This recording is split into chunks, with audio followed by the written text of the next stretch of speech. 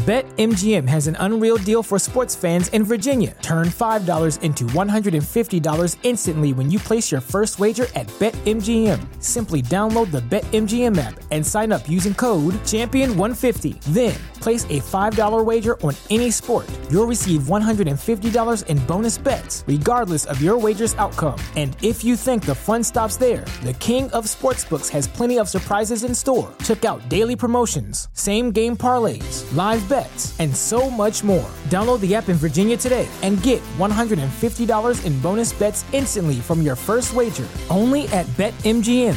BetMGM and GameSense remind you to play responsibly. See BetMGM.com for terms. 21 plus only. Virginia only. New customer offer. Subject to eligibility requirements. Rewards are non-withdrawable bonus bets that expire in 7 days. Please gamble responsibly. Gambling problem? Call 1-800-GAMBLER. Promotional offer not available in Washington, D.C. I'm really curious how David will approach this because it's not like the Mets are one or two players away. Systematically, they've made a lot of progress with their player development system and the trades that they made. So I'm real curious how her approach is. But take a step back, BK. Now think about what this day means for David and his family, his mom and dad. Like he grew up a Met fan, grew up in New York, listened to the games on the radio. I read a story, he used to go to bed at night, listening to the games on radio. And so now he gets to come back and be the president of baseball operations for the team he grew up following. I mean, what a cool story for him and his family. What a day of celebration for him. So this was, I guess, the target from Steve Cohen, who thinks like a general manager, and that David Stearns was running a successful outfit with Milwaukee. He took this year off. Was that in preparation to take this job? Looking back on it, I believe David and what he said, that he just needed a year off. I talked about it. The job is such a highly stressful job. To be able to take a year off and kind of recharge your batteries to jump back in, the challenges he'll have here in the New York area running the Mets, I think it's really set him up to be very successful because he really got a chance to not just disconnect, to look back at all the decisions he made, everything he did, do an autopsy on everything, and strategically say, okay, I did this really well, but I didn't do this as well. I'll change that the next opportunity I get. So I think it's his mind space right now is probably in a really good spot. Mentioned it, Andy, you reported that Billy Epler is staying on as general manager. So how is the front office dynamic going to work?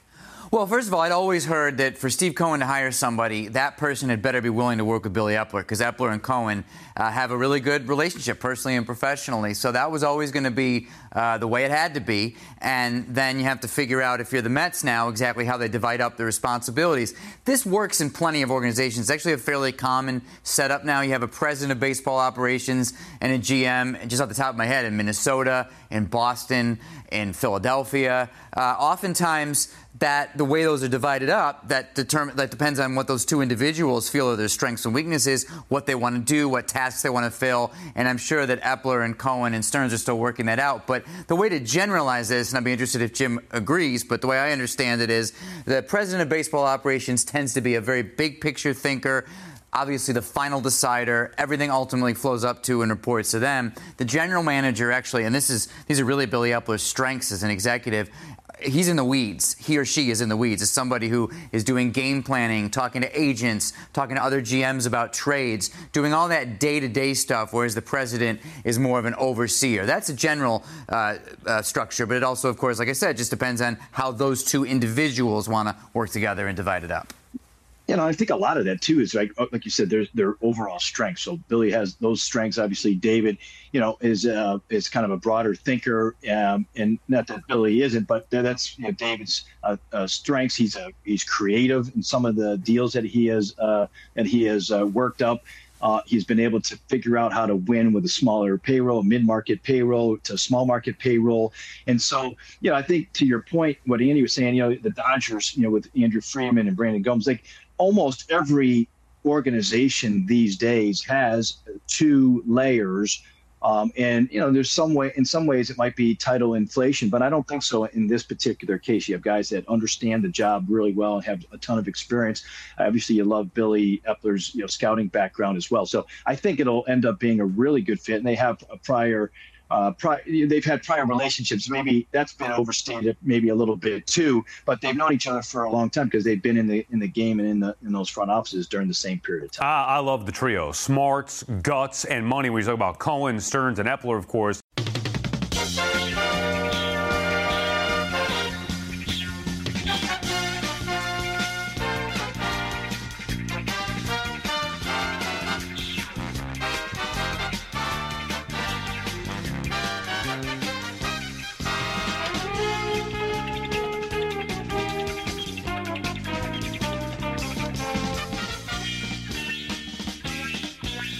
It's another edition of the Talking Mets podcast here on this Sunday, September the 17th, 2023.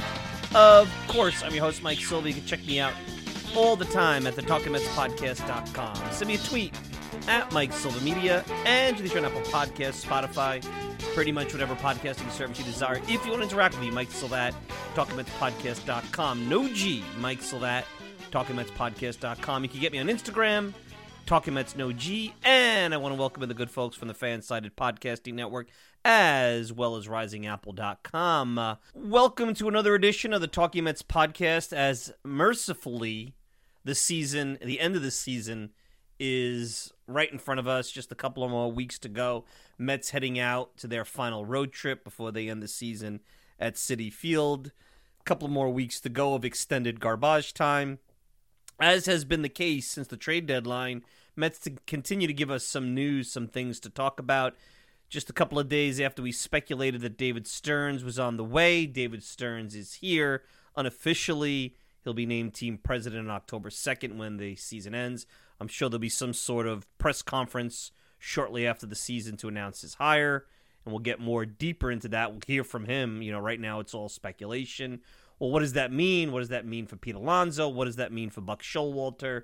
I'll dive into that in this open. And then, we all loved him. He was only here for a short period of time. I'm going to go into the vault. I have a pretty cool segment. You may have heard this segment. You could obviously go on the app, the Apple app or Spotify, and search and go back about 3 or 4 years. But the Mets honored Bartolo Colon, who announced his retirement today. I thought it was a little weird, the obsession with Colon, but it was nice how they gave him his day. It seems like he has this connection with the Mets and the fans. But back in 2020, in the middle of the pandemic, I had a chance to interview Michael Stahl. Michael wrote a book, Big Sexy, about Bartolo Colon, and had a chance to talk about Bartolo, during that time. It was basically in the middle of the spring. There was no baseball. The pandemic was just starting and raging, and we needed some content, and fortunately Michael was able to come up with this great project. We reminisced about Bartolo Colon, so I'll go into the vault, and from time to time we do that, and we'll replay that May of 2020 interview between Michael Stahl, the author of the book Big Sexy, and away we go.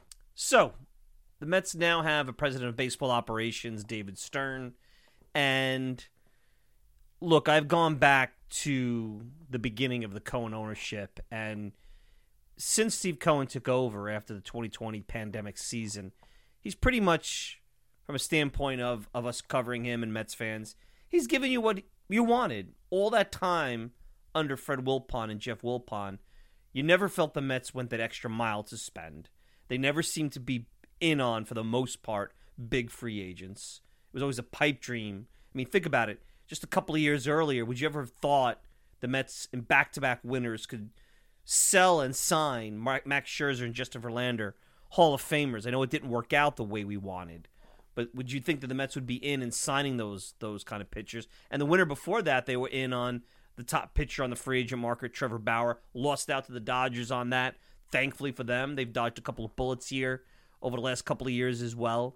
And, everything that Cohen wanted to do, whether it be beef up analytics or spend on the roster or, go out and use his monetary advantage to make roster moves, like when they took on Chris Flexen's contract just to bring in Trevor Gott, who's at best the league average, early, front end of the bullpen reliever when the Mets needed an arm. So everything that you thought about what a Cohen ownership would be with the kind of money he has come true.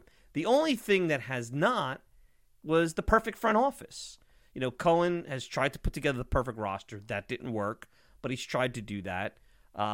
He's tried to put together the right front office over the last couple of years, tried to go after all the top executives. Nobody was either able to talk to him because they're under contract or didn't want to be part of the New York experience, whether it be because of Cohen and what they heard from the book Black Edge, or because of New York, or because of whatever, the expectations, the inability to just come in and, break it down and rebuild, or whatever it may be.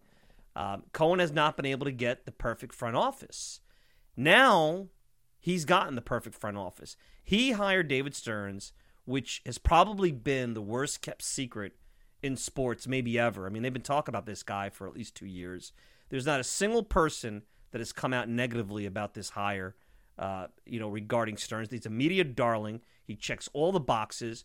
Grew up a Mets fan, Ivy League, analytically inclined, young. He has that small market success that everybody loves, that resume, which makes him a media darling. There's nobody in the world, and especially at least in this baseball world, that's going to criticize this hire. And the story, I mean, think about the story that it's heading into. It almost harkens back to when you watch Moneyball and Brad Pitt is meeting with John Henry at Fenway Park in the luxury boxes, and John Henry slips that piece of paper while they're drinking coffee and says, "Here, I want to make you the highest paid general manager in all of professional sports." Billy Beane turns it down, and they go with Theo Epstein, and you know how the story went. It's almost like that's what happened here with Cohen, as the report is that Stearns is going to be making $10 million a year. Now, God bless him, capitalism, you got to go out there and earn every dollar you can. He's earned it. He's gone out there and been successful. But as far as this being a slam dunk hire, and I'm not in the camp, I read what Bill Madden said. Bill Madden wrote an article less complimentary of Stearns, basically saying, hey, this is a guy that is analytically inclined, made some dubious trades on his watch in Milwaukee. Hader trade is one, that came up. Not as much into the scouting and player development side of the business. Doug Melvin was his predecessor, who Stearns replaced in 2015, and there was a lot of assets left over that Stearns benefited from in Milwaukee that helped him get to those 4 playoff appearances during his tenure. And, Madden threw some cold water over at the Daily News on the hire. And I'm not in that camp. I think always Stearns and what he represents, his age, his academic background, the fact that he's more of an analytics guy than a guy that grew up making his way through the scouting system, through, going out there and finding talent, like the old way that GMs used to come up the ranks, whether they were former players or somebody that really had scouting chops, player development chops. They weren't, Ivy League educated. That's a new phenomenon in the last, I'd say 15 years. So I'm not in that camp. Any of the longtime writers of this town are going to fall into that, hey, dubious category when it comes to the hiring of someone of David Stearns' background. All I know is this. Love the resume, love what he could bring, love the fact that many think that the Mets signed the top free agent, the Shohei Ohtani of executives out there, if that's what you want to call him. Can't argue with that. But Stearns, and I know he grew up here, I know he worked for this team as an intern in another lifetime. I'm sure he understands what he's getting into. At the very least, he's getting into it for the money. I would hope, because he probably would have been paid elsewhere, maybe not $10 million a year, but he would have been paid handsomely elsewhere. Him coming into the Mets where they are now, and where he came into Milwaukee after the 2015 season when he took over for Doug Melvin, could not be polar opposite situations. Let's face it, nobody heard of this guy. You didn't hear of this guy back in 2015. The only reason you're talking about him now is because the media has talked about him, and they've connected the whole Mets connection, and everybody loves small market success. Milwaukee is no man's land. Yeah, the Green Bay Packers, everybody loves them and whatnot, but from a baseball perspective, Milwaukee is no man's land. It really is. No one cared when he took over. You're coming into a situation with a team that, although they're not an original team or an historic team like the Cubs, the Cardinals, the Yankees, the Red Sox, let's put it this way, even A-Rod, and I've spoken about this before, talked about it, the Mets may not be around as long as those teams, but they're a jewel franchise like one of those teams. And they've been befallen by inconsistency and bad luck and all sorts of different scenarios over the last nearly 40 years since they last won a World Series in 1986. I mean, you could take Mets history from 1986, the minute that last out and Marty Barrett struck out, till today, and write yourself a hell of a book of many different things that you can talk about, whether it be bad management, bad luck, wacky fortune, almost famous, type of thing, nearly almost champions type of thing. You're coming into this situation. The expectations always were high. Steve Phillips has talked about this back in the day where the Mets didn't have the money like the Yankees, but they had the same expectations because they were across town. Well, now they have the money. They have enhanced expectations because of the money, because of the owner, because the owner has come in and basically upset the apple cart by spending in a way that nobody else has ever seen. You think the other 29 owners are happy? No, they're not. You think there aren't GMs in other towns and cities, especially down south in Atlanta or in St. Louis or Milwaukee, where Stearns came from?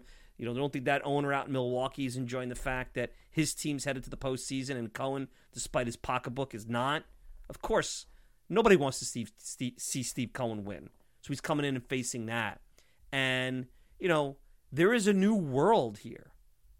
Stearns is coming into a world where the Mets are one of many, many entertainment options. And they have to battle with that. Not just battling with the Yankees, not just battling with the fact that the NFL starts the first week of September and you can move on, or that, you can move on to the winter sports right after that, or that, the world is shrinking. This, it's not a regional world as much anymore. It's a global world, and New York City's a melting pot, and there's people from different cultures and countries that are into different things. You're faced with that because if you don't win and you're not successful, people will move on pretty quick.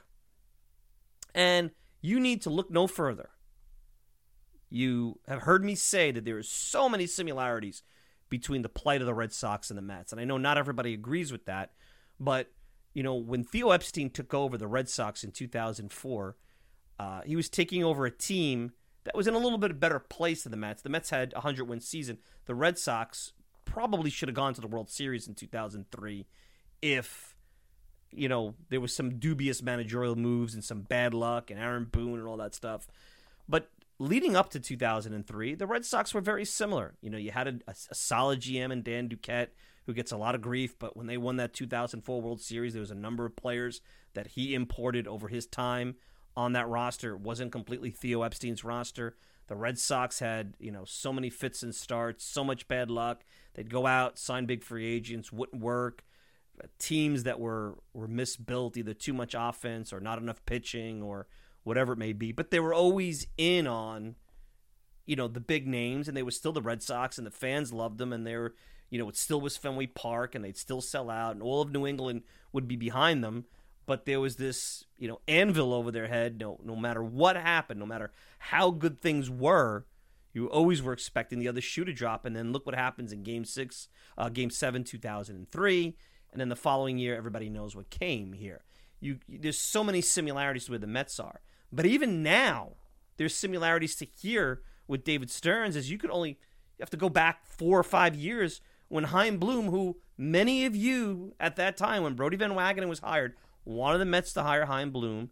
I was, not thinking of an agent or a former agent as the Mets GM, but I thought at that time, because you weren't sure that the Wilpons were in selling mode, that you needed someone who could sell players to come here and navigate the agent game and navigate the limited finances. And I thought, hey, that's a creative, out-of-the-box way of approaching the situation the Mets are in. Chaim Bloom is just another smart guy from Tampa that's going to want to come in and, knock this down, trade off DeGrom, trade off all the assets, and, build it from the ground up. And at that time, it was pretty clear that the Mets were a good team with good bones who had a pitching staff that they needed to leverage. So I wasn't into that. And, Bloom goes to Boston, and he was just fired. Went with the same kind of fanfare that you're hearing just 5 years later with David Stearns, coming from a small market team, Ivy League educated. No one talked about it. Now, the big difference is nobody talked about how Chaim Bloom was lost out on 4 or 5 jobs before the Red Sox hired him, including the Mets, the Giants, the Phillies. There was a number of teams that did not hire him after he interviewed, which should have told you a little bit there. But he was a media darling, and look, 5 years later, it's not all his fault. He's out of a job, and the bloom is off the rose. No pun intended over there on that. And look, the Red Sox are not set back in the same manner that the Mets could be if this move doesn't work out. But, Steve Cohen said during his press conference earlier this year that if you hire the wrong person in your front office, your wrong president of baseball operations, you could set the team back 10 years. Well, Steve Cohen better hope it's right, because it doesn't matter after the introductory press conference that he was a Mets fan and he interned under Omar Minaya and that he's from the Upper East Side or Upper West Side. I don't know where. I can't remember exactly where.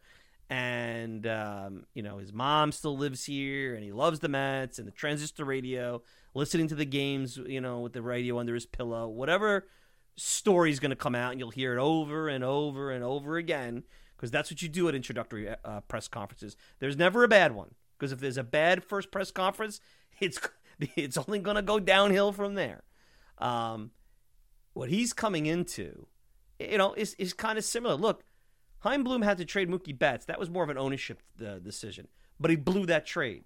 And if you read a lot of the criticisms on the way out the door that the Boston media has about Bloom, is that his tenure was boring. The Red Sox became this boring team without buzz, without pizzazz, that was not entertaining the fan base.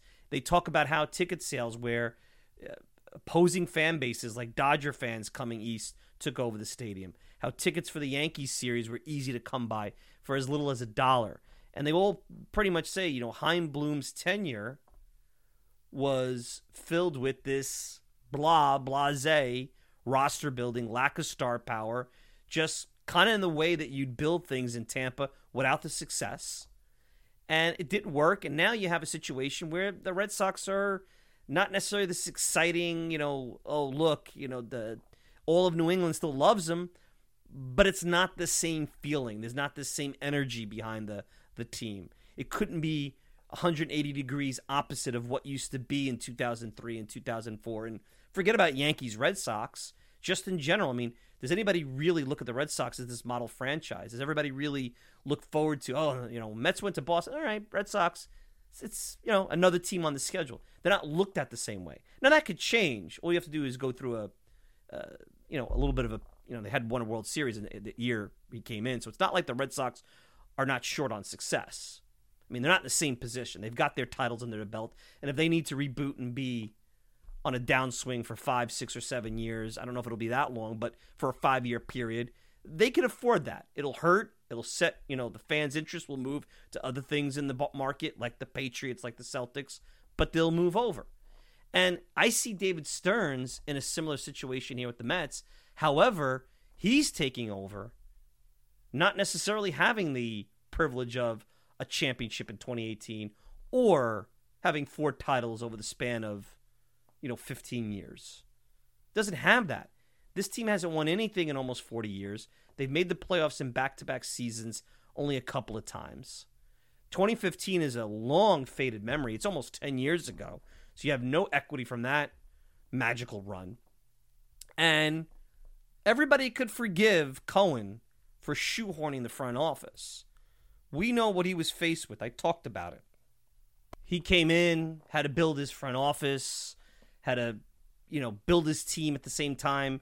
You really should have your front office, your planning team, and everything together, and then build your team. We talked about this. We know what, this guy was faced with over the last, couple of years. And now he's got his guy. And his guy comes in, he's got to work with Billy Epler, which is an odd setup, and you heard it in the intro.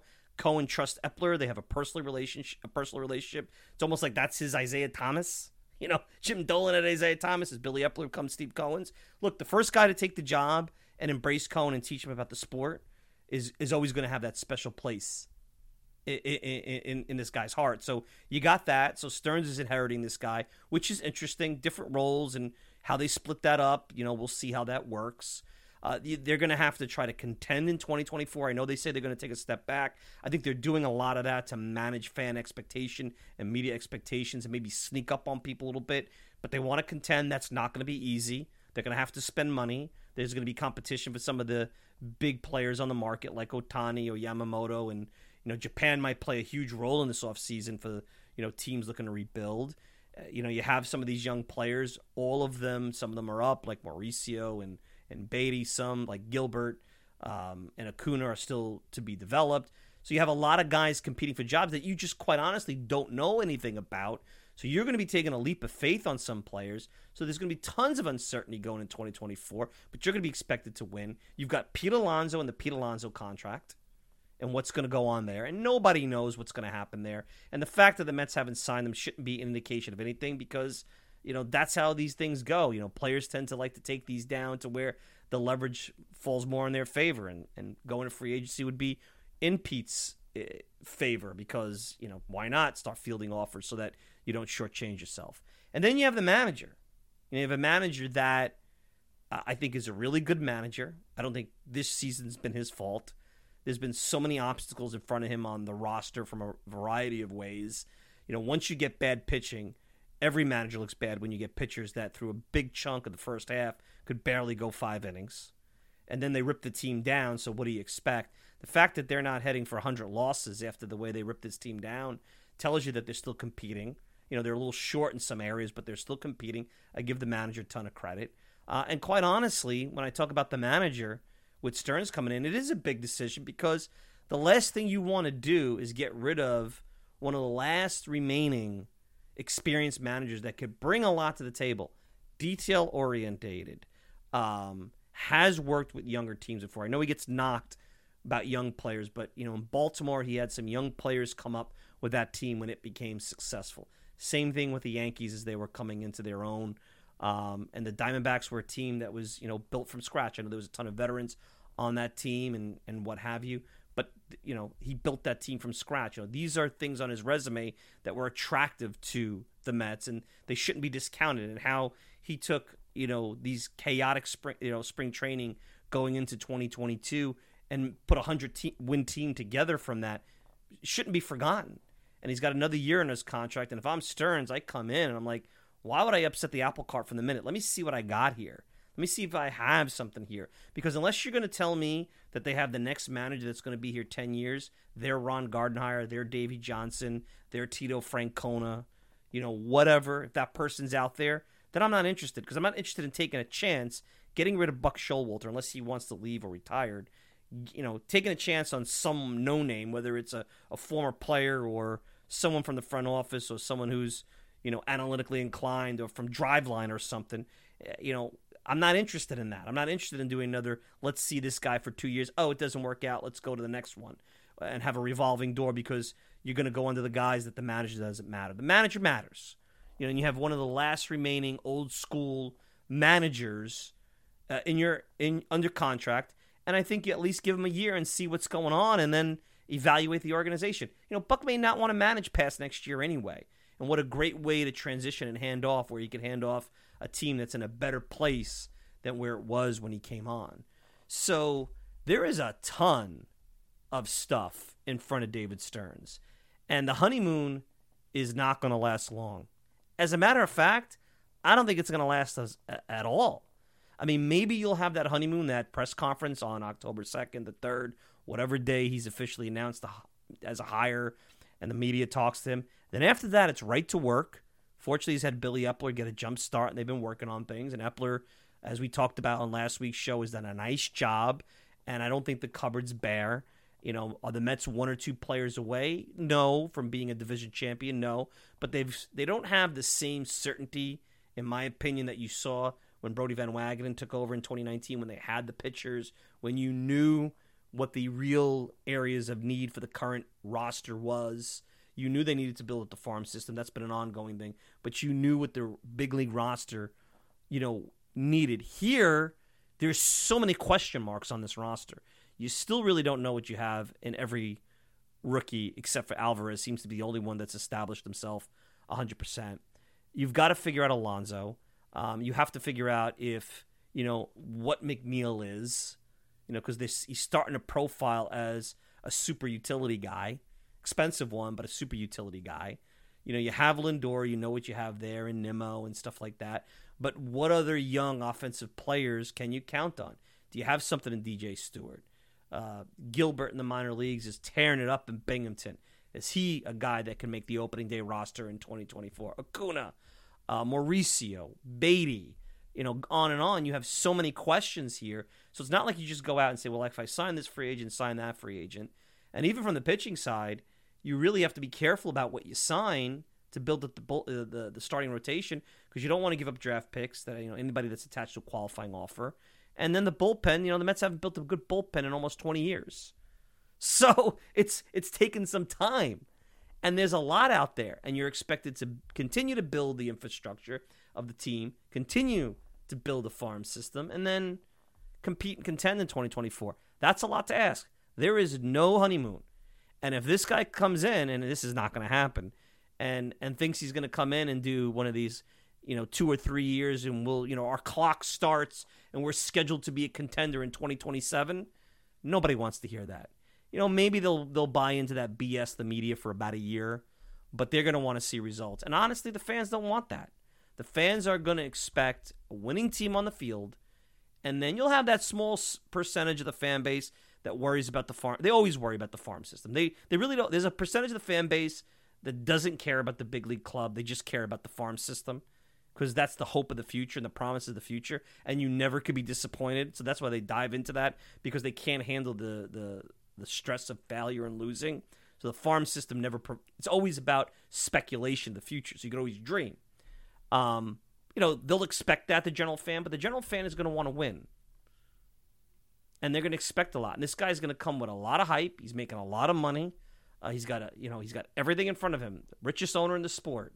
It seems like he's got a burgeoning farm system with some really interesting arms, some interesting positional players, some guys already on the big league roster. He's got a roster that has some interesting stuff, is not complete, but has so many questions, and you're not going to have the answers for these questions, maybe even coming out of spring training in Port St. Lucie next year. Truly next season is going to be one of the more fascinating seasons in Mets history, because one, we don't know what it really is. Is it a transition rebuild year, or is it we really want to dial back expectations, but we're looking to be a contender in the sense where we want to make it to the tournament? And you just have so many young, new players that don't have a resume. I mean, yeah, you have McNeil and Nimmo and Lindor, and maybe you want to throw, to a certain degree, Alvarez in there. And then you have your Senga and your Quintana in the rotation and a couple of relievers. But there are so many guys on this roster that you have no idea what to expect out of them. Mauricio and Gilbert and Acuna and Beatty, DJ Stewart, on and on and on. So Stearns is coming into a very challenging situation. And I hope, we've been talking about the Mets mirroring the Red Sox. I hope they mirror the Red Sox and how Theo Epstein came in and took them to the promised land, and not mirror Chaim Bloom and what happened to Chaim Bloom over in Boston, because, it could easily go both ways here, guys. There's no guarantees. The Mets are in a very, very, very tricky spot. Very tricky spot. And money can't solve everything. Look, their money's not going to help them this offseason, because, honestly, I wouldn't overpay for Blake Snell or Aaron Nola. And you don't know if you could outbid everybody for every Japanese player. I mean, Yamamoto might be their top pick. They're going to have competition. The secret's out. Only a few teams are in on Senga. I think many more are going to be in on Yamamoto, including the Yankees. So it'll be a real test to can Cohen and Stearns and Epler sell somebody, and can they still sell? If they want an Ohtani, is there still a sell story with Cohen, even with Stearns on board, after the failures of Scherzer and Verlander and how badly this season went? Can you still sell that this is a functional organization headed into the right direction with a sustainable winning infrastructure? A lot of questions. Stearns is going to have to answer those, and that's the bigger thing. Stearns is going to be in front of the media. Not so much Epler. Unless Epler is going to be the media guy. I don't think Epler is a great media guy. Stearns is the guy they're going to want to talk to, not Epler.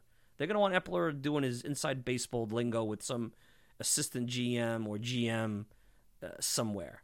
They want to hear from the Harvard kid. They want to hear from the executive star, the darling. He'll be the darling of the media. He will.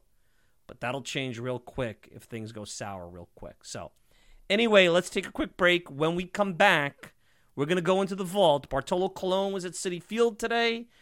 Back in 2020, in the spring of 2020, when the pandemic was raging, I had a chance to talk to Michael Stahl, author of the book that he collaborated with Bartolo Colon called Big Sexy.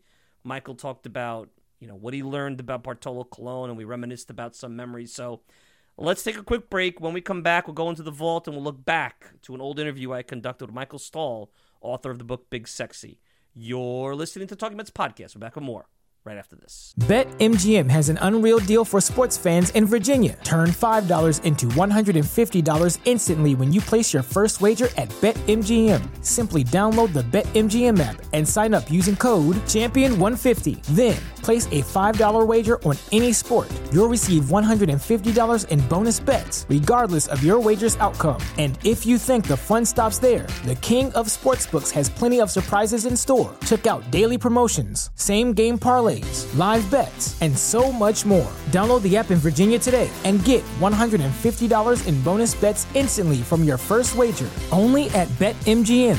BetMGM and GameSense remind you to play responsibly. See BetMGM.com for terms. 21 plus only. Virginia only. New customer offer. Subject to eligibility requirements. Rewards are non-withdrawable bonus bets that expire in 7 days. Please gamble responsibly. Gambling problem? Call 1-800-GAMBLER. Promotional offer not available in Washington, D.C. Wilson, you sent the game-winning email at the buzzer, avoiding a 4:55 meeting on everyone's calendar. How did you do it? I got a huge assist from Grammarly, an AI writing partner that helped me make my point. 96% of Grammarly users say that it helps them craft more impactful writing. Would you agree? Grammarly helped adjust my tone to navigate tough work conversations. And it works everywhere I write, so I can quickly communicate effectively. Your teammate used Grammarly to summarize an important document, making a 3-pointer. How did he do it? It only took one click. When everyone uses Grammarly, everything just makes sense. You made an incredible slam dunk to end the game. The meeting was canceled, and your team will go home champions. Go to Grammarly.com/podcast to download it for free. That's Grammarly.com/podcast. Easier said, done.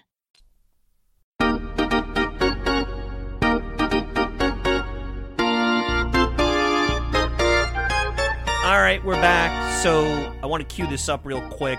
The book is Big Sexy, Bartolo Colon in his own words. Michael Stahl is the author. I had the privilege of speaking to him back in May of 2020.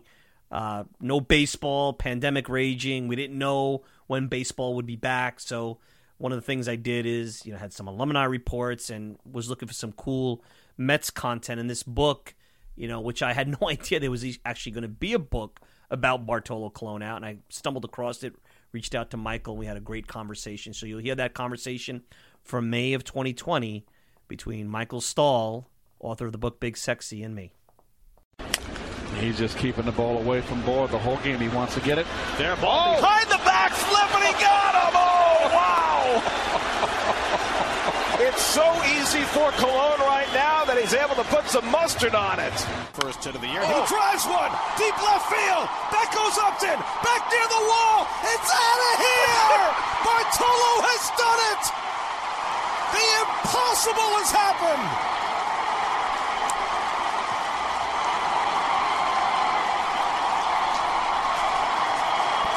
The team vacates the dugout as Bartolo takes the long trot, his first career home run. And there will be nobody in the dugout to greet him. This is one of the great moments in the history of baseball. Bartolo Colon has gone deep. I want to say that was one of the longest home run trots I've ever seen, but I think that's how fast he runs.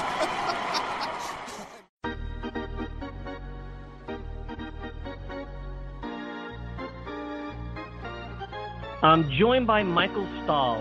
You guys may have seen the book. It just came out about a week or so ago. Big Sexy, Bartolo Colon in his own words. Former Met, former Indian, beloved Met, actually, even though he has a short period of time, Bartolo Colon. You can check out Michael at his website, michaelstahlwrites.com, and at Michael R. Stahl. And Michael, welcome to the program. Now, Memorial Day just a week away, and there won't be any baseball, and we don't know if there'll be any baseball, but I think if you're a Mets fan or a baseball fan, this book that you came out with will at least scratch the itch a little bit. Real interesting stuff on a character I have to admit I did not expect a book to come out on. So pretty interesting how you're able to get this one put through. Yeah, Bartolo's, he's a beloved person, especially in the Mets community, but really honestly throughout Major League Baseball. I got to be in contact with some representatives from several Major League franchises. And I promise you, this is not an exaggeration. Every time I would reach out to somebody in one of these franchises, they would say, "Oh, Bartolo, he's one of my favorite people that, we've ever worked with, we've ever had here on the team." Beloved throughout the game, but a character. But I think also this book will really kind of show you that he's a very layered person. I think kind of, people saw this just sort of, kind of shy, humble, and yet sort of fun-loving guy. But there's many layers to the Bartolo Colon, the man, and his backstory is just one of incredible inspiration. And people will really get to know him, very intimately, and I think get to relive, some fantastic baseball moments from the past, 25 years, basically. How did you come about? Because I wouldn't have thought of him wanting to write a book. I mean, he's kind of still playing, so he's not really retired, but I think his career is coming to an end. Obviously, the public perception, and he talks about it in the book, he speaks Spanish usually publicly because he's a lot more comfortable with that, so maybe you don't get the total feel of who he is. But how did you come about wanting to write the book, get in touch with him? Because this is just came out of the blue when I saw him. Like, wow, Bartolo Colon with a book? That's interesting. It came out of the blue for me, too. So what happened was Abrams Books, which published the book, an editor there, and the word editor now is kind of multifaceted. He's more of like a project manager, I guess you could say. But the editor there named Garrett McGrath is a friend and colleague of mine. He actually was the one that came up with the idea in about August or September of 2018. So I think he just, he follows baseball. He's a big baseball fan. When we first met, that was actually kind of something we bonded over, our respective love for baseball, even though he's a Yankees fan and I'm a Mets fan. But he's a great guy, and he came up with the idea for the book. And I think, just knowing Bartolo, again, as this kind of character, this interesting guy, he had a feeling that at that point that Bartolo's career was coming to an end. I think pretty much everybody did. And he approached Bartolo with the idea for the book. And again, that was in about September 2018.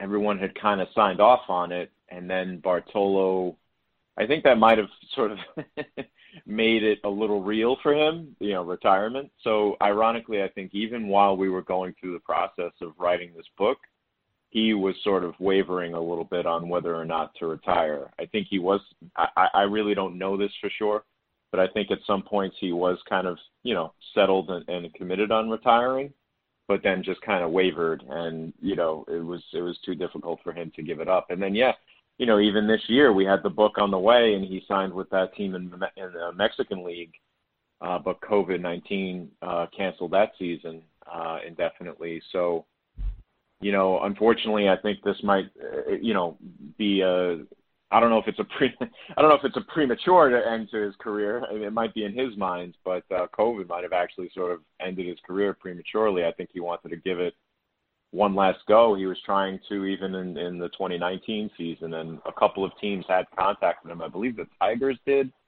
I think I heard at some point the Mets had contacted him as well, or looked into it, but I think they signed Irvin Santana instead. So he's been trying to come back, but obviously, his age is, he's getting up there in age, and also, again, the COVID-19 crisis didn't really help things for him. Michael Stahl, author of the book Big Sexy, Bartolo Colon in his own words, a really good, what they call now the pandemic books that you want to read, getting your baseball itch. Thank and you. You mentioned that everybody, had something, when you brought up Bartolo, oh, wow, let me have a great story. And that's what's fun about this book. So if you buy it, you have Manny Ramirez tells a story, Omar Vizquel, Albert Pujols. These are not easy. Like Ramirez, that's not an easy guy. If I called Manny Ramirez and said, hey, come on a podcast, he's probably going to say no. But it seems like you said, and I'm wondering, I always ask an author, what was your biggest learning or surprise when you took on this project? Was it the fact, like you said earlier, how many people wanted to engage you in conversation about Bartolo? And not just, I'm sure, Latino players. I mean, he seemed to transcend in those locker rooms through different cliques and whatnot. Was that your biggest learning, or were there other things going in which you, as you said as a Mets fan, thought you knew about Bartolo and then came out and said, wow, never expected that? I think this might sound almost like insulting, and I don't mean it in this way at all towards him. Not at all. I don't really have a bad thing to say about him. But I think the thing that I wouldn't say maybe surprised, that might not be the best way of putting it, but it just was sort of, it just really piqued my interest about him, was just how smart and observant and conscientious he is. So, you know, I think Mets fans, again, and then really just baseball fans, because he's always done these interviews in Spanish and things like that, you know, I think there's a little bit of a disconnect. As much as fans feel like we know Bartolo, like there is still like this like sort of little disconnect, you know, with him. And getting to know him a little bit and, you know, really trying to sort of understand what he's trying to get across, I came to realize that he's very smart in his own way and very observant and conscientious of the way people think about him. So, for example, in the book, you know, of course, he tells the story about the home run, right? And he was telling me that as he rounded first base, as he approached first base, the Padres first baseman, Will Myers, had his arms crossed and gave him a look like, I can't believe you just hit a home run. And I remember when we were talking about that, Bartolo said to his interpreter, he said, now I want to stress this, that he didn't say that to me. I don't know what he was thinking, but it looked to me like he was surprised, that he looked at me like I couldn't believe you just hit a home run. So, you know, that right there was just like sort of an example of how sensitive he is, you know, and how he didn't want to, you know, show anybody else up.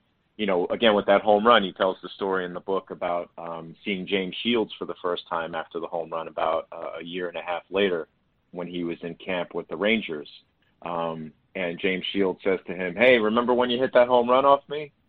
And even in that personal one-on-one exchange, Bartolo didn't want to, like, show the guy up. And he goes, no, I don't know what you're talking about. And then James Shields laughs at him, you know. So I think that was one thing. Again, surprised is not the right word. It just was sort of like, oh, this is something I really didn't get to know about him. And again, he's a sharp guy. Maybe smart isn't the right word in this context, but he's a sharp guy.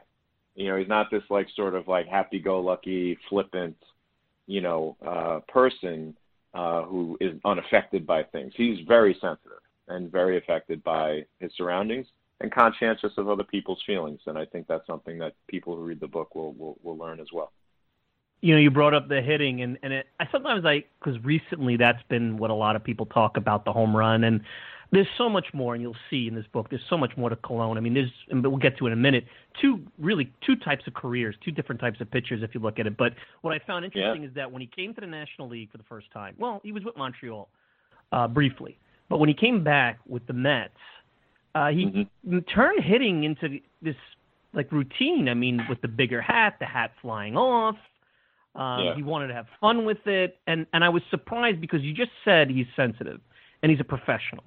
And no matter who you are, pitcher, you know, 25th man on the roster, nobody wants to be made of a joke of on a professional baseball field. But he turned a weakness into fun. And from what I understand, and I've heard, and I can't remember who told me this, he's not all that awful in batting practice. So it wasn't surprising. And I don't remember who said this. It might have been a current Met, former Met, who said that they weren't totally surprised because he's not that bad of a hitter, but he turned it kind of into his own little sideshow, maybe to have fun and deflect. But I found that interesting about how he talked about his hitting in that way, in a way that you would not have expected a professional hitter to talk about themselves. Yeah, you know, I think that well, you know, one thing that I thought about as you were speaking was in Gary Cohen's famous home run call, right? He says you knew if he ever got, you know, hit one the right way, made contact the right way, he was strong enough to do it. And I think that's exactly right. And I think, you know, Bartolo growing up, of course, you know, he hit all the time. And he said that he was, you know, a very good hitter. And I think that that's probably true for probably any major league pitcher. You know, they grow up, they're not pitching all the time. You're not even really supposed to start really throwing until you're 13. So, you know, if you're playing baseball starting at age 4 or 5 years old, that's still a lot of hitting. And then even when you're pitching into, you know, your high school and college years, you're still going and hitting. So, you know, these guys still, you know, like to hit. But boy, what a statement that makes about the quality of major league pitchers, right? That even though these pitchers, you know, it takes so much practice to be able to step into a box against major league pitchers. But Bartolo took it very seriously. As soon as he signed with the Mets, he was already talking with, you know, one of his representatives, Cesar. He was saying, you know, my goal is to hit a home run, you know, and they had actually sort of, I'm not sure if this made it into the book, but they had actually sort of made a bet that in 2016 that he would hit a home run. He didn't, or not in or his first year with the Mets, sorry. They had made a bet before 2014 that he would hit a home run. Now, actually, Bartolo lost that bet, but then in 2016 he hits the famous home run. So he took it very seriously, and he says in the book that by 2016 he was feeling a lot more comfortable in the box, and that, you know, speaks to his dedication and how seriously he took his craft. But like I said a few minutes ago, here's this like very layered guy, very interesting, unique person who has a dynamic personality.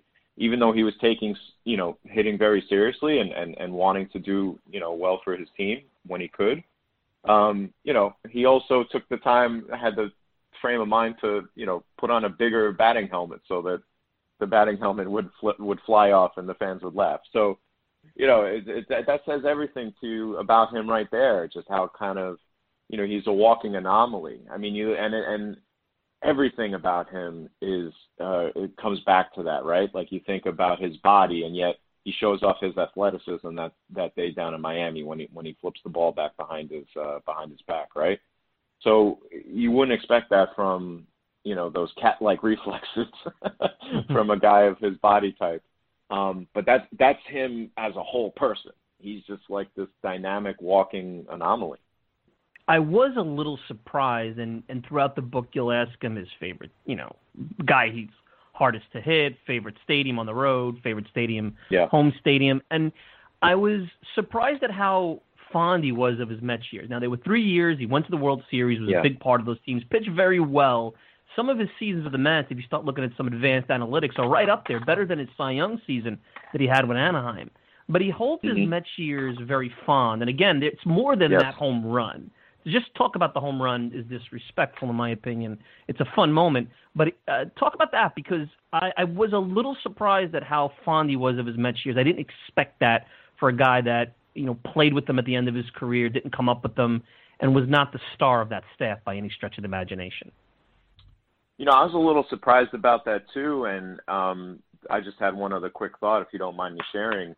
When I spoke to him about his time in Montreal, you know, for me, as a huge baseball fan, I've been a huge baseball fan my whole life. You know, I remember when he went to Montreal, I was like, man, this is like a huge deal. Like, he might literally save the franchise. And when I spoke to him about that, he was just kind of like, yeah, I don't know. Like, I was in a groove, and I just kind of was able to keep my groove going. I wasn't thinking about, you know, if the team could stay in the city. And I was just kind of like, wow. Like, I just would have thought that he would have felt, you know, maybe a little more pressure on him, but he didn't. But yeah, the Mets time, and then the sort of the opposite was true with the Mets, in that, you know, he spent 3 years there, but, you know, it seems like they were, you know, about maybe the 3, you know, most favorite years of his career. It comes off that way. He doesn't quite put it that way, but he really enjoyed himself. And you know, I am a Mets fan, and but I really don't think that is what bled into the text at all when I put it together. Any kind of favoritism. I think that he bought a house in New Jersey. He still lives there part-time. And as he says in the book, the Mets, it really was the team that felt most like home for him. And, you know, he stayed with them for a third year and he took less money because he just felt so comfortable with that franchise. so many great moments for him. I mean, not just a home run, right? But he also pitched in his one World Series with the Mets. He pitched in the All-Star game. And he had the Jose Fernandez game with the Mets.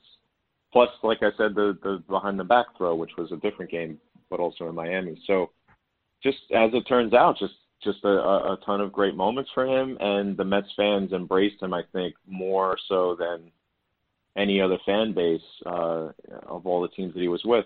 One more thing I'll point out, too, is I think, something else that might have been a factor here is, and Omar Vizquel kind of talks about it in his excerpt, about how, later in his career with the Mets and the Rangers, and, he sort of seemed to open up a little bit and enjoy himself more. When he was with Cleveland, he was so young and so shy, and I wonder if maybe just as Bartolo aged a little bit, he kind of, felt a little more comfortable, felt like he could come out of his shell a little bit. So then that creates this energy where the Mets fans can embrace him and Bartolo embraces them even more, and it creates this real cycle of positive energy, if that makes sense. I think people forget he was very big for them in that World Series run. He didn't start any games, but that was a thin bullpen. It was a bullpen that was very dicey outside of Familia, and he was able to, when starters got kicked out of the game early, fifth, sixth inning, knocked out, that bridge. I know John Neese was the lefty, but instead of them having to go out and get an arm, he was able to really pitch well. And for the most part, outside of the Chase Utley game, and we know what happened there when he came in, he almost got them out of that inning. He really didn't give up anything. And guy was starting all year, been a starter his whole career. Now you're being asked to go to the bullpen, warm up, come in, up, down, whatever. And he did it. And he did it without complaining. And that's big. And then he comes back for less money the next year. Just shows you a lot about who he was, looking back, what a unique team that was. And he was a big part of that bridge to Familia, which they badly needed during that postseason. Terry Collins says in the book, I got to speak to Terry Collins over the phone, and he contributed a story. And he says the definition of a professional, he's like Bartolo's right there, And, yeah, he does discuss in the book, Bartolo, that is, about how uncomfortable he was coming out of the bullpen, but he knew that was what the team needed, so he was going to do it. And, he had a couple of tough luck performances. He gave up a few runs, but, I think in the World Series, I think he came in with runners on. I mean, this is something that this guy has just, literally almost never done in his entire, forget just professional career, probably in his entire, life. You know what I mean? Like when he was starting to pitch in the Dominican Republic at age, 14, I don't think that the way they organized games there, he was, coming in out of a bullpen and, with runners on in like a eighth inning situation or whatever it was, or extra innings, I think was what happened in the World Series. And then, yeah, like you mentioned, the Chase Utley play, I mean, he should have gotten out of that inning. So he had a little bit of tough luck in the playoffs, but overall he pitched pretty well for them and in a spot where he was not comfortable. And I think that says a lot about him as a character and as a teammate. And, again, I go back to, what Terry Collins said about him. He tells that great story about one of his early starts in Anaheim where Bartolo just didn't have it, and he gave up, back-to-back home runs, I think, in, the first inning. And you know what he did? He took his licks, and he stayed in the game until the fifth inning because the bullpen was tired. So, his ERA ballooned up to 6 or something like that. But, he didn't care. He knew it was best for the team, and he wanted to stay in the game. He told Terry after the first inning, he goes, "I'm going to get you into the seventh." And he wound up going 5, but still, that was his attitude, and that was, a real testament to him. And what's interesting also when you go to his Mets years is that here's a guy in the league 2 decades plus, and Dan Warthen is one of his favorite pitching coaches. They had a unique relationship, one that for both of them I was surprised, with their pregame or pregame routine. It says a lot. I mean, Warthen was kind of a bit of a controversial figure. Some, myself included, thought he didn't do a great job with younger pitchers, but certainly veterans who knew what they were doing needed someone just to kind of correct. He seemed to be a good guy for them, and it seems like Bartolo fell into that, and that's high praise for a pitching coach where a guy like this, 20-plus years in the big leagues, picks him out of all the pitching coaches that you could have, minor leagues, big leagues, winter ball, whatever. That's the guy he picked. Very interesting. Yeah, when I was doing those So what I did was that all those asides was actually, if I may take credit, they were my idea to just kind of ask him like, hey, what's your favorite uniform? What's your favorite stadium? I just kind of did this like, sort of like quick, almost like word association type thing. And when I asked him who's his favorite manager, and when I asked him who his favorite pitching coach is, he was a little uncomfortable giving the answers that he gave. He said Bob Guerin for his for manager, and he said Dan Warthen for pitching coach. And again, here's his sensitivity on display. He said, listen, all my managers were different. They all taught me something unique.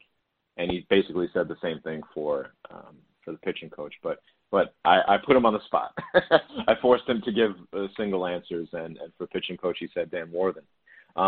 But I wonder if with Dan Warthen it had as much to do just with their personalities meshing than anything else, so the routine that you hinted at was before every start, when he was with the Mets, he would play hide and go seek with Dan Warthen. And that became, part of his routine. And he would come out of the locker room. And I guess just, you do this thing 162 times a year, right? There's a rhythm to it, when you get to the stadium, when you put your, jersey on, whatever. So I guess Warthen must have just sort of known about when Bartolo would be ready for him, and he would just go hide. And Bartolo just kind of sort of knew intuitively, like, when to go look for him. And, Warthen tells stories about, jumping out of a closet to scare him and, like, making him laugh and all this kind of stuff. And they did that so many times. And then when Dan Warthen was his pitching coach in Texas, they started doing it again in Texas. That it was just such a great story. And by the way, Warthen, when I spoke to Warthen a couple times on the phone, really, really nice guy, by the way. Just wanted to make sure I said that. Yeah, I've met Dan Warthen in spring training. Definitely nice guy. Michael Stahl, at Michael R. Stahl on Twitter. MichaelStahlWrites.com is the website. Big Sexy, Bartolo Colon in his own words. And look, Mets fan, Citi Field is his favorite field. I don't know if did you have to put him on the spot with that one, or he was comfortable saying that? You can't offend a stadium at this point, right? Was he able to comfortably say he likes Citi Field? Yeah, that one he said pretty much without a doubt. He said it directly. When I look at Colon's career, I see two careers, and then I see the beginning, the end, the middle, where there's a lot of adversity health-wise in the middle. Hard thrower, maybe lacked the command and control at the beginning of his career, but a real stud. Definitely a Hall of Fame track. Back end of his career, I think you mentioned the Terry Collins story, real professional. Not bad numbers, definitely could pitch at a big game and keep you in the game and maybe even dominate. But because he's going to have one stinker out of every 5, his numbers are not going to look all that great. For every one of those dominant performances, there'll be maybe, or 2 dominant performances, he goes out to Anaheim and he gives up a ton of runs and the numbers get skewed. So I look at it as 2 different careers, and I don't know if you took that away. You have the dominant or the young Bartolo Colon, but he knew how to pitch better late in his career, and I think the bridge is those 3 or 4 or 5 years when he was having the shoulder trouble, the elbow trouble, very serious trouble with his shoulder, has this cell therapy, which was controversial more so then, and I think kind of went away from what it sounds like in the book. But 2 different pitchers, and I don't know if you took that away. Way different pitchers in a lot of senses, almost 2 different careers.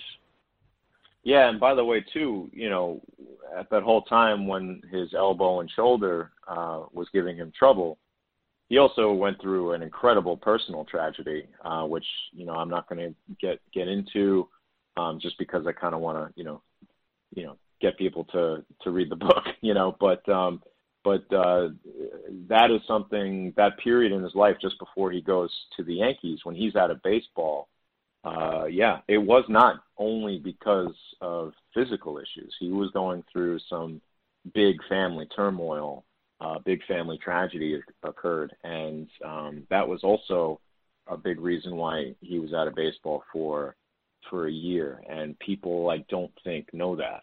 And I've seen some articles online where they kind of discuss, that year where he was away from baseball, and they're kind of like, he had to go and do this controversial surgery, and that was the only reason he was able to come back. He was doing the steroids or whatever. I think his personal tragedy had a much bigger impact on his decision to stay away from the game than anything. So that's something that people were not aware of and they'll learn about. But his career is an incredible one. I mean, is there anyone else that's ever been like that? Maybe a small handful. But it was interesting. I mean, I guess that's just not how we evolve, right, as we age. If only he had the sort of intellectual tools that he did as a 40-year-old, if he could have had those at 25, who knows what he could have been. I mean, he could have been, he could have been Pedro maybe. I don't know. But I definitely think what you just highlighted about those sort of two different careers is part of the reason behind Abrams wanting to do the book in the first place, because it's just a fascinating career track. And before I let you go and wrap up, the Hall of Fame, he mentions it, he talks a little bit about it in the book. Yeah. Most wins for a Dominican pitcher if he gets a chance. And it sounds like, COVID might put an end to it, but maybe, who knows? I mean, he's in his late 40s now, mid to late 40s. He needs about 50 innings to get the most innings for a Dominican pitcher. His Hall of Fame case, when I first saw it brought up in the book, I'm like, nah, that's crazy, But then I look at the comps on Baseball Reference, guys like Jack Morris and Jim Bunning, Hall of Famers, CC Sabathia, who should be a Hall of Famer. And I look at the wins, 247. I know people don't really look at that all that much. The peripherals aren't bad overall, but they're not tremendous, the advanced numbers. It's a shame he lost those 3 or 4 years, because I think the case would be much different if he has, averages maybe 12 wins. I think we're having a much different conversation. With that said, it's not a terrible case. I think it's a Veterans Committee case down the line, but it's not a terrible case. And I'm wondering your thoughts. I mean, you're kind of my generation, and I'm not a total, advanced guy, but I take a lot of this now, as we've learned over the last decade plus, into account. You can make an argument guys like Jim Bunning don't belong in the Hall of Fame when you look back at how, they voted then and what we look at now. But you have precedent for guys similar to Colon, similar careers, similar numbers in the Hall of Fame. So it's not all that crazy, Bartolo Colon, a Hall of Famer. Yeah, I think his Hall of Fame resume is an interesting one. I don't think he quite measures up, like you mentioned, Jack Morris. But,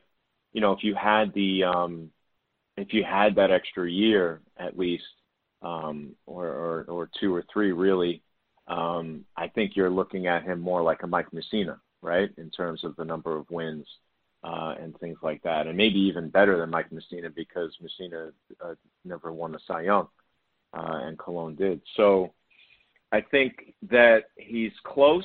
I think that, the way he talks about the numbers and the fact that the numbers don't tell the whole story is interesting. So, for example, his first year in Anaheim, his ERA, if I recall correctly, was 5.01, right? But he won 18 games.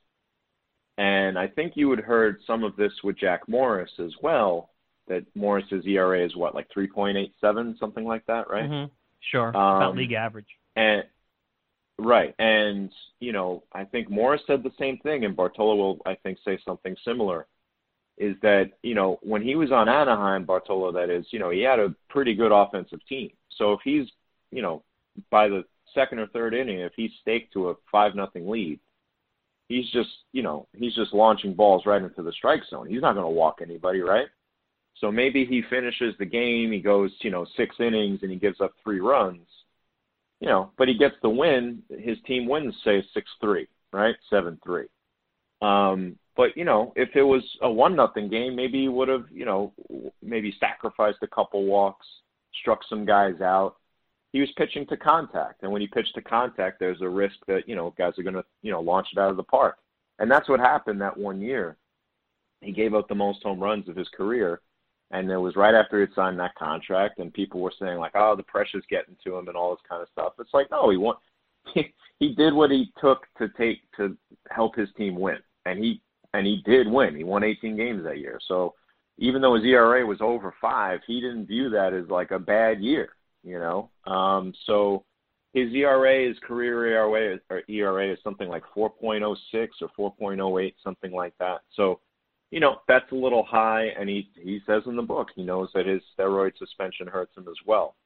But it is interesting when you think of a guy like him, how do you define a Hall of Famer, right? Do you define it by dominance? Do you define it by longevity? Perhaps, for him to even just have been in the major leagues as long as he was is a testament to that. And you could argue that makes him a Hall of Famer in that way. But also, what did the guy do to get his team to win, to get his team into the playoffs, and in the Mets case, to the World Series? He did a lot. And then that speaks to none of the intangible things in terms of, sort of being a mentor to young Hispanic players, particularly Hispanic players. Like when he was with the Mets, Terry Collins talks a lot about that, and Dan Worthen as well. So it just depends on what side of the fence, you fall on in terms of how you view a Hall of Famer. But I definitely think he has, at worst, an interesting case. And I agree with what you said. I think a Veterans Committee debate is probably in the cards for him at the very least. If you had, I know it's just a guess. He'd be 48 years old. If, let's say, baseball doesn't come back this year, comes back normal-ish, normal season next year. You know a little bit about him now. Would you put it past him, giving it a shot, coming into camp as a non-roster invitee? If he could get that kind of job, it's going to get very difficult at his age with the way the game is going. Would you put it past him, getting those 50 innings, getting a chance, even if it was a bad team, knowing what you know, giving this a shot at 48 years old? Think about that, 48 years old. So we'll leave on that. Yeah, I mean, he says in the book, here was another interesting remark, he said that stood out to me. He said, it makes sense that the younger prospects would get the chance first, right? Give them the chance, from a team franchise perspective, give them the chance to see what they got before he would get an opportunity. Do I put it past him? Absolutely not. That would not surprise me at all. In terms of his work ethic, his dedication, his love for the game, it wouldn't surprise me at all. It might surprise me from like sort of a franchise perspective, for them to want to give him the opportunity over some, kid out of college or something like that. But I know if that's what he wants to do, he will do whatever it takes, to at least give himself a shot. So if he ends up as a non-roster invite or something like that, yeah, that would not surprise me at all. All right, so that was Michael Stahl, author of the book Big Sexy. You heard that from May of 2020. Before I wrap up here, I was just looking while I was playing that, and you guys were enjoying listening to it. I was looking at Bartolo Colon's career. Not a Hall of Famer. I mean, I know the 247 wins and, a Veterans Committee down the road might be more sympathetic to someone. Quite honestly, I have never figured out the Bartolo Colon Mets fan obsession. The home run was cool, I guess, because it's this fat guy who looks like he could play in a beer league softball tournament, hits this home run. But, I mean, he was an athlete. He was a guy that, when he was at Cleveland and got brought up, hard thrower. He was not some out-of-the-nowhere prospect that, made good late in his career. I mean, he was the ace of the Indian staff in the late 90s, and he was part of a big trade. Omar Minaya acquired him in Montreal and gave up a ton of talent, including Grady Sizemore. It turned out to have a pretty good career. Cliff Lee was in that deal. He cleaned out his farm system to make a run at the division in 2002. Omar was trying to get a job. He wound up getting the Mets job a couple of years later. But Omar got that job from the commissioner's office, and he basically went for it, didn't care about the future, didn't care about the Expos' future, brought in Colon because he was the best pitcher at that time. It didn't work out, and he goes on, to sign with the Angels after that. And the year he won the Cy Young Award, and I think that was controversial, he had 21 wins, but he certainly wasn't the best pitcher that year in 2005. It was not even his best year of his career. That probably would go into, maybe the year that he got traded to Montreal, or he had a great year in Oakland the year before the Mets signed him. And I do remember when Matt Harvey went down with Tommy John surgery, I remember that winter the Mets signed Colon kind of as his replacement. And I was like, ugh, well, that's, there's a guy that, was on the scrap heap, had some serious shoulder issues, I believe, arm issues, went to some stem cell procedure that some thought was performance enhancing and was illegal. There was all controversy on that, but he was down for the count for about 5 years. So you figured he's done. After he wins the Cy Young Award, you figure he's done.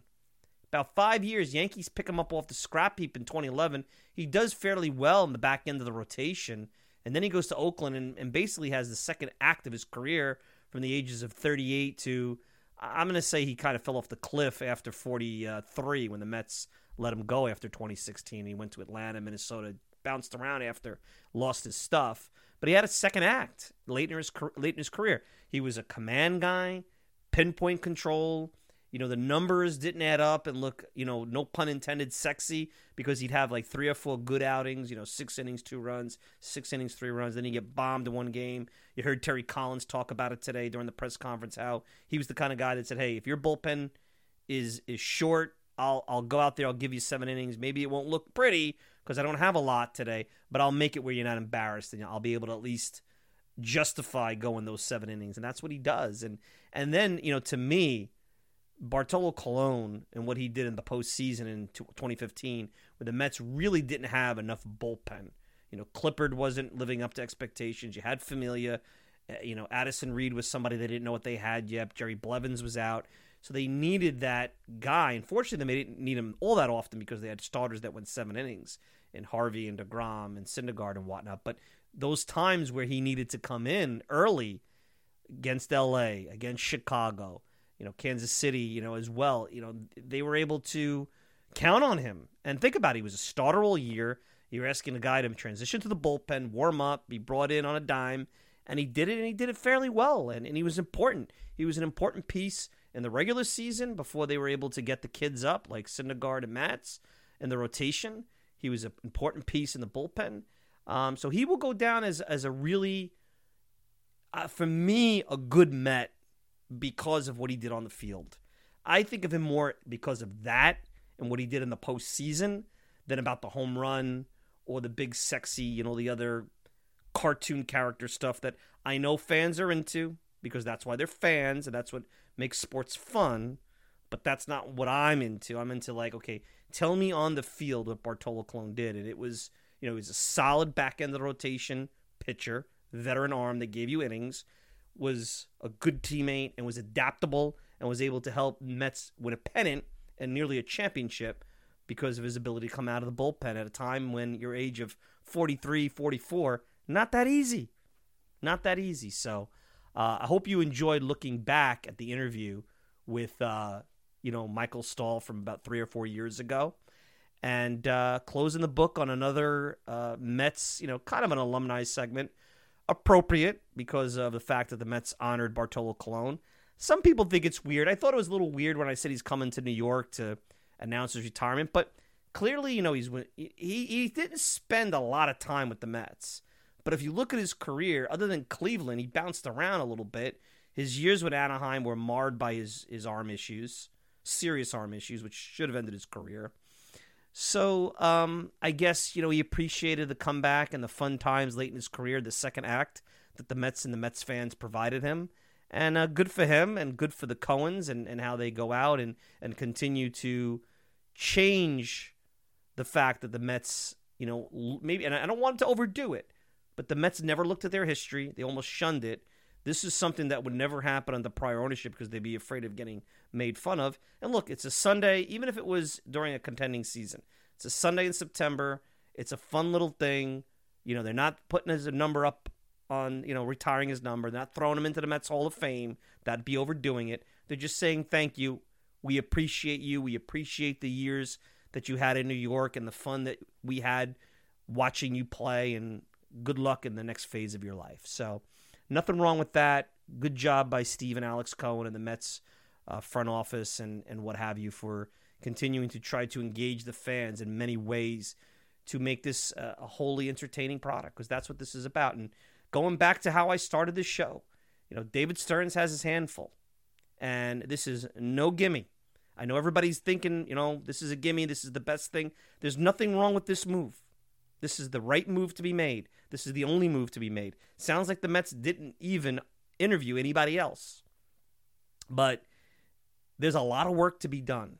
And, if you look at Chaim Bloom and look at what the Red Sox, where they were and how he was viewed coming from Tampa in a similar way 5 years ago, David Stearns better look across, a little bit north, look at what went wrong there and learn from that, because it's not just about the process and the inside baseball. It's about entertainment, and you don't want to get, and that's why I think it's so important, and we'll talk about this at a later date. This Pete Alonso situation is as much off the field as it is on the field. And I'm not going to talk about that today. That's a topic we're going to table maybe for next week. But that's a conversation that's getting amplified and will get very loud as we get into the off season. It'll be interesting to see how that's viewed, because that's probably one of the first questions that Stearns is going to get at his press conference, assuming Pete hasn't signed before then, so which I doubt anyway. All right, want to thank everybody for joining me for another edition of the Talking Mets podcast. You can check me out all the time at thetalkingmetspodcast.com. Send me a tweet at Mike Silva Media, and the show on Apple Podcasts, Spotify, pretty much whatever podcasting service you desire. If you want to interact with me, Mike Silva at talkingmetspodcast.com, no G. Mike Silva at talkingmetspodcast.com. You can get me on Instagram, talkingmets.og. And, of course, I want to thank the good folks from Fansite and Podcasting Network for supporting this show. I'm your host, Mike Silva. Enjoy the rest of your Sunday. We'll be back next week. Till then, take care, everybody. Meet the Mets. Meet the Mets. Meet the Mets. Meet the Mets. Meet the Mets. Meet the Mets. Head for the park and greet the Mets. Hot dogs, green grass, all out of shade. Guaranteed to have a heck of a day, because those Mets are really rocking that ball, hitting those home runs over the wall. New Jersey, Brooklyn, Queens, uptown and down. Let's go Mets! That's the cheer all over New York town. Meet the Mets. Meet the Mets. Meet the Mets. Meet the Mets. Meet the Mets. Head for the park and greet the Mets. Hot dogs, green grass, all out of shade. Guaranteed to have a heck of a day, because those Mets are really rocking the ball, hitting those home runs over the wall. Long Island, New Jersey, Brooklyn, Queens, uptown and down.